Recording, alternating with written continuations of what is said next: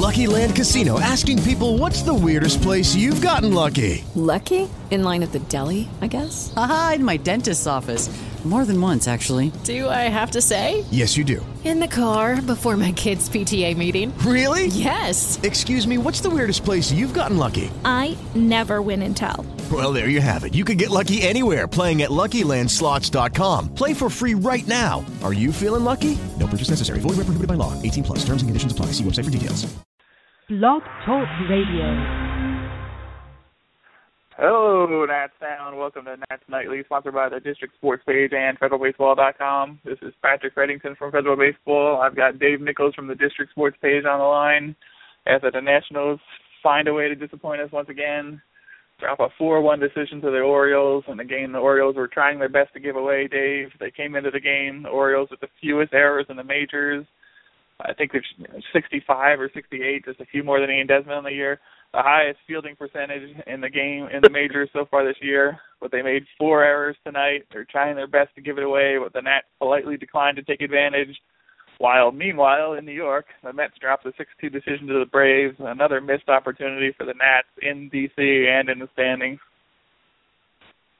Yeah, you know that phrase, you can't win them all? I mean, that's particularly biting at this time of year because the Nats literally have to win the ball. And they just simply can't do it. They've played relatively well since the walking wound got back into the lineup and actually got their spring training stuff out of the way. But the bottom line is you simply can't win every game. This was a game that was ripe for the taking, as you mentioned, with the errors and whatnot. But the Nats just couldn't make any contact tonight. I mean, they had a grand total of 3 hits. I think one of them left the infield. Gio Gonzalez didn't pitch particularly well. The bullpen finally did their job. But this was just a case of one of those days where the Nats weren't going to win a game regardless of what they did. This was just a loss. There's another old saying that says you win 60, you lose 60, and it's what you do in the other 60, but or whatever, however the math works out. This was just one of those ones that was going to be a loss, and every loss is particularly painful at this time of year, figuring the Nats are now 6 or 7 games back with 12 games to play. Poking fun at Ian Desmond, who I've liked throughout his career, but he made his 27th error today. In the first, it was a throw. Clint Robinson probably should have had it. I think another first baseman probably would have caught it, but an error nonetheless didn't cause any damage overall. He got picked off in the second after a leadoff walk. Could possibly blame that on the Nationals trying to bunt and him getting caught off the base, but once again, just a rough season for Ian Desmond overall. It was down 1 for 3 today, a walk, down to has a 232 average on the year. There was a point at one point, maybe last year, early this season, when I was worried about Ian Desmond leaving, thought that maybe we'd miss him, but I think I've transitioned pretty clearly into the when does Trey Turner start playing every day era. Well, yeah, and you know, we were having this conversation about Ian Desmond. We've had it all season long, really. But we got to the All-Star break, and he was hitting 189 or whatever. So 232. When you said that, I look up and I'm like, hey, so that seems kind of remarkable to me. But yeah, Desmond has not had a great season offensively or defensively. Whether he was in his own head about playing for a big contract or simply the idea that a free-swinging, moderate power guy generally starts to tail off, 29, 30, 31 years old, and this just could be the start of the decline. I mean, I think Desmond's going to get paid during the offseason either way. The last 3 or 4 years is enough of a track record for someone off Yankees to offer him a bazillion dollars. He's still going to get paid, but he has not earned it on his performance this year. To go back to the point about the defense, that really has been the dirty little secret about the Nationals this year is that they've been terrible defensively. You can't just blame Ian Desmond. You mentioned Clint Robinson there on defense. I mean, this guy's been a pretty good story about the way he's been able to contribute with the bat, but not a good defender. Denard Span has missed most of the season. Michael Taylor's been spectacular at times, and at times he's looked like a rookie. Jason Worth just cannot field his position in left field anymore. Ryan Zimmerman's been decent around the bag, but his limited mobility, I mean, we go on and on and on and on. I mean, this team doesn't field very well. The bullpen's been crummy. They've only hit in spurts due to a lot of the injuries, and the starting pitching hasn't been great. So I mean that's a pretty solid recipe to end up going barely over 500 for the season, and I think that's where the Nats are going to settle. They say you are what your record says you are, and I think that's pretty much right for the Nats this year. It is a dirty little secret, as he mentioned, but it clearly didn't escape Mike Rizzo's notice. An MLB Network radio interview this weekend, he said we couldn't get anything going offensively this year, couldn't get any consistency this year, any rhythm in our lineup, and defensively we played very poorly defensively, and I think that affected our pitching and our bullpen. And let me just pull up another quote here while I'm at it, because we're talking about Jason Worth. Tom Boswell, the Washington Post veteran columnist, in a chat with readers today, he said Jason Worth has to get better in left field because in case he doesn't know it, he is now worse at getting jumps, angles, and tracking the ball in left field than Frank Howard, who at least lumbered in the correct direction and caught it without staggering all over the place when he got out there. And I think he recommended that with the money Jason Worth's making, he could go to the AFL and just stand out in the outfield before every game and shag flies out there to get a better feel of it. But Jason Worth's just not good defensively right now. It could be age. I think at times a lot of people mischaracterize his lexonic, whatever you want to call it, approach to the game as not trying out there. But I think he's a little bit older. The legs aren't there anymore. Offensively, at least, he had a 29-game on-base streak going into tonight, 298, 403, 588 with 9 doubles, 8 home runs over that stretch, but he's becoming a liability defensively out there. Tom Boswell noticed it. We noticed it last year. We've mentioned it all this year, and there's no hiding him in the National League, so the Nationals are going to have to figure out something with him going forward. Yeah, I've been as hard on Jason Worth as anyone this season, and I really think that's unfair of Boswell to even insinuate that it's a desire thing for Worth. I mean, Worth is simply old, and not only is he just simply old, he's old and often injured. I mean, there's a measurable thing called accumulation of injury, and Jason Worth is the poster child for that theory at this point. I mean, the guy gets hurt, he continually gets hurt, and once you get hurt, once you get on that freight train of hurt, it happens over and over and over, and Ryan Zimmerman is following that exact same path right now. To say that Jason Worth is a bad outfielder because he doesn't want to be, or that he's a bad left fielder because he doesn't want to be, is simply wrong. Jason Worth is old and injured and can't get around anymore. The Nats are going to have to watch his rotting hulk do this for the next 2 years because he's still under contract. They don't have any other option. It's not like they are going to be able to trade Jason Worth to another team unless somebody really wants him as a designated hitter. And I suppose that's not outside the realm of possibility. But outside of that, the Nats are going to have to sit and watch Jason Worth play left field for the next year or so, and they don't have any other options. I mean, there's nothing to do about it. Just going down the list of things that frustrated me here tonight, I guess it's going to be that sort of show, but Doug Fister comes on with 2 scoreless, 4 Ks, really nice outing from him. I have here in my notes, now you figure things out, Doug.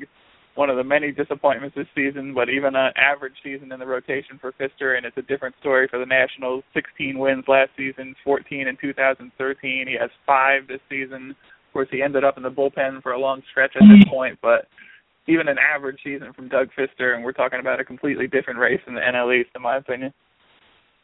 Well, I mean, that's possible, I suppose. I mean, today's outing wasn't Doug Fister. I mean, Doug Fister, even in his prime, didn't strike out 2 batters an inning. So this is, for me anyway, this is simply a case of a team that didn't match up with whatever Fister was throwing tonight. I mean, Fister, at this point in his career and his season, hasn't become Roger Clemens, and I make that joke seemingly on purpose here. This was of a bad matchup. It was inevitable to think that Doug Fister, would have had a crummy season. I mean, that's silly thinking. But Doug Fister is a guy that's always outperformed his peripheral statistics.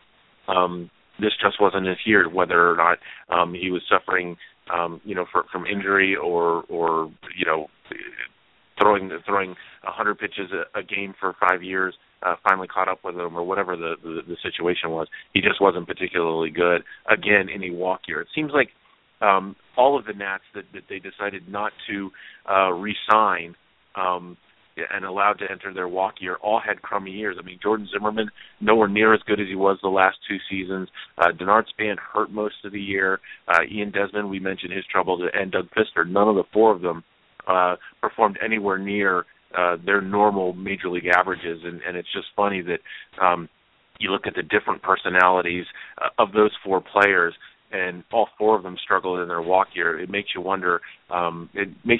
Just how much the pressure of being in a walk year for a player affects even different personalities, not even the same type of personality.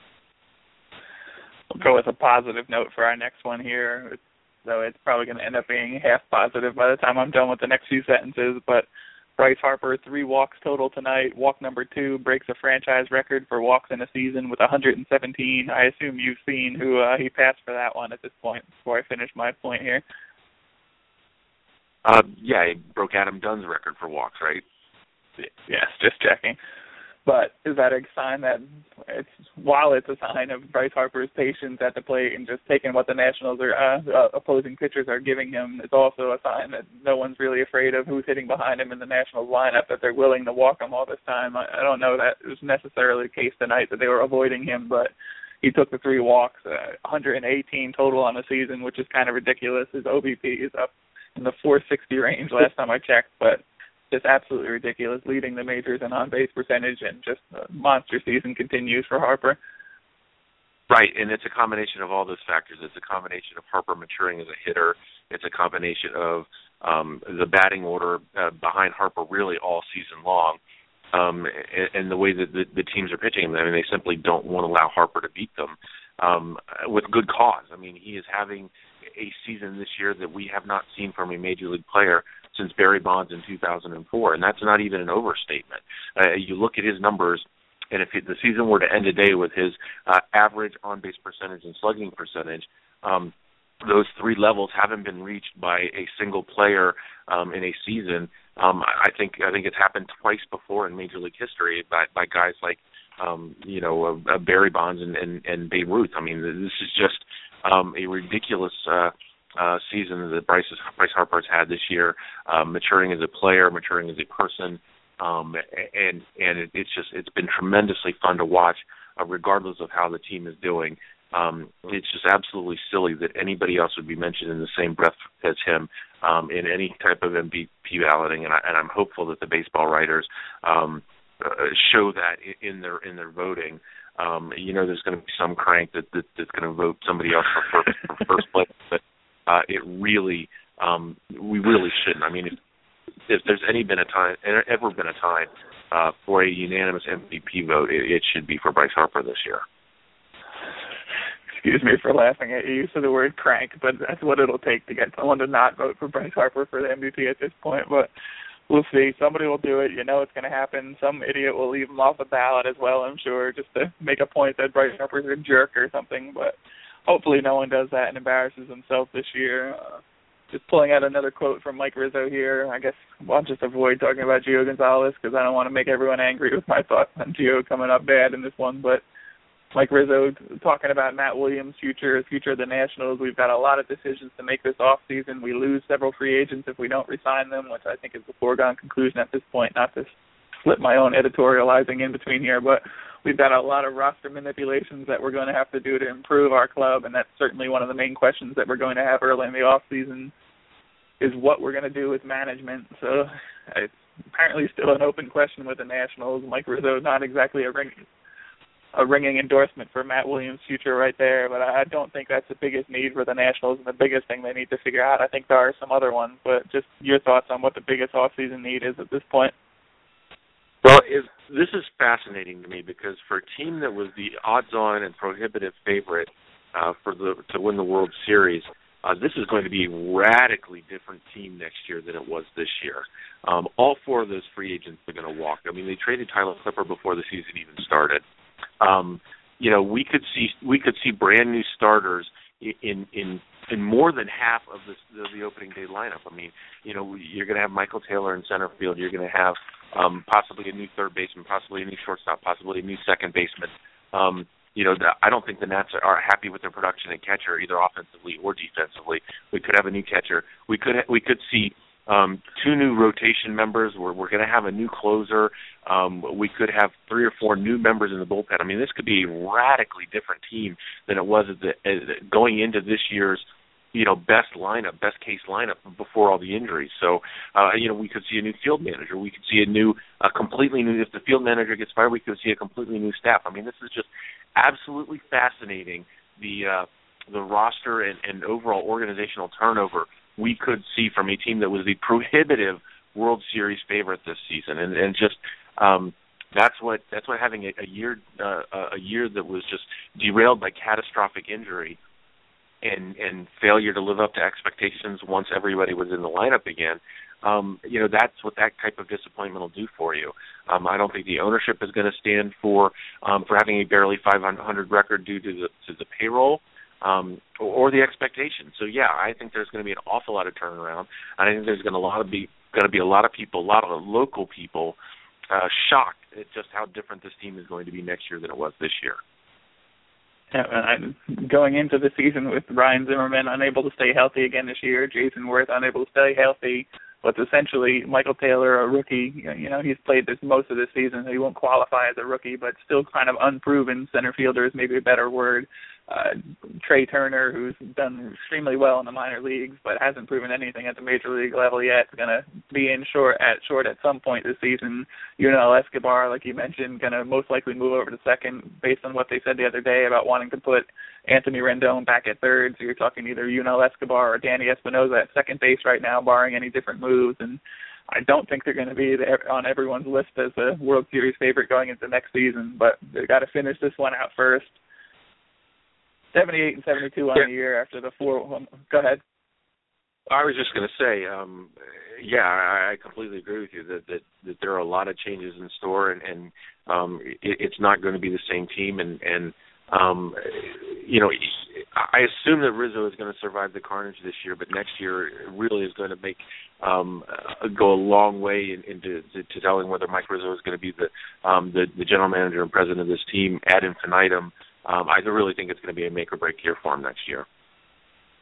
Yes, and having watched what this team was when he inherited it and seeing what they are now, where they can lose all the players they are and still field what is going to be a competitive team, if nothing else, next year, I hope they don't make a rash decision and foolishly get rid of him, because I think he's made a huge impact on this organization, and I'm an unabashed Mike Rizzo fan, so I'll stick up for him no matter what anyone says. With the kind of trades he's pulled off and the farm system he's built, I think it would be a huge mistake to start over with anyone else at this point, and hopefully the learners understand that as well. But 78 and 72 after the loss, 4-1 Orioles tonight, 2 more with the O's in the next 2 days. Nats Nightly, sponsored by the District Sports page and federalbaseball.com. Good to talk to you again, sir. Hopefully talk to you tomorrow. Sounds good.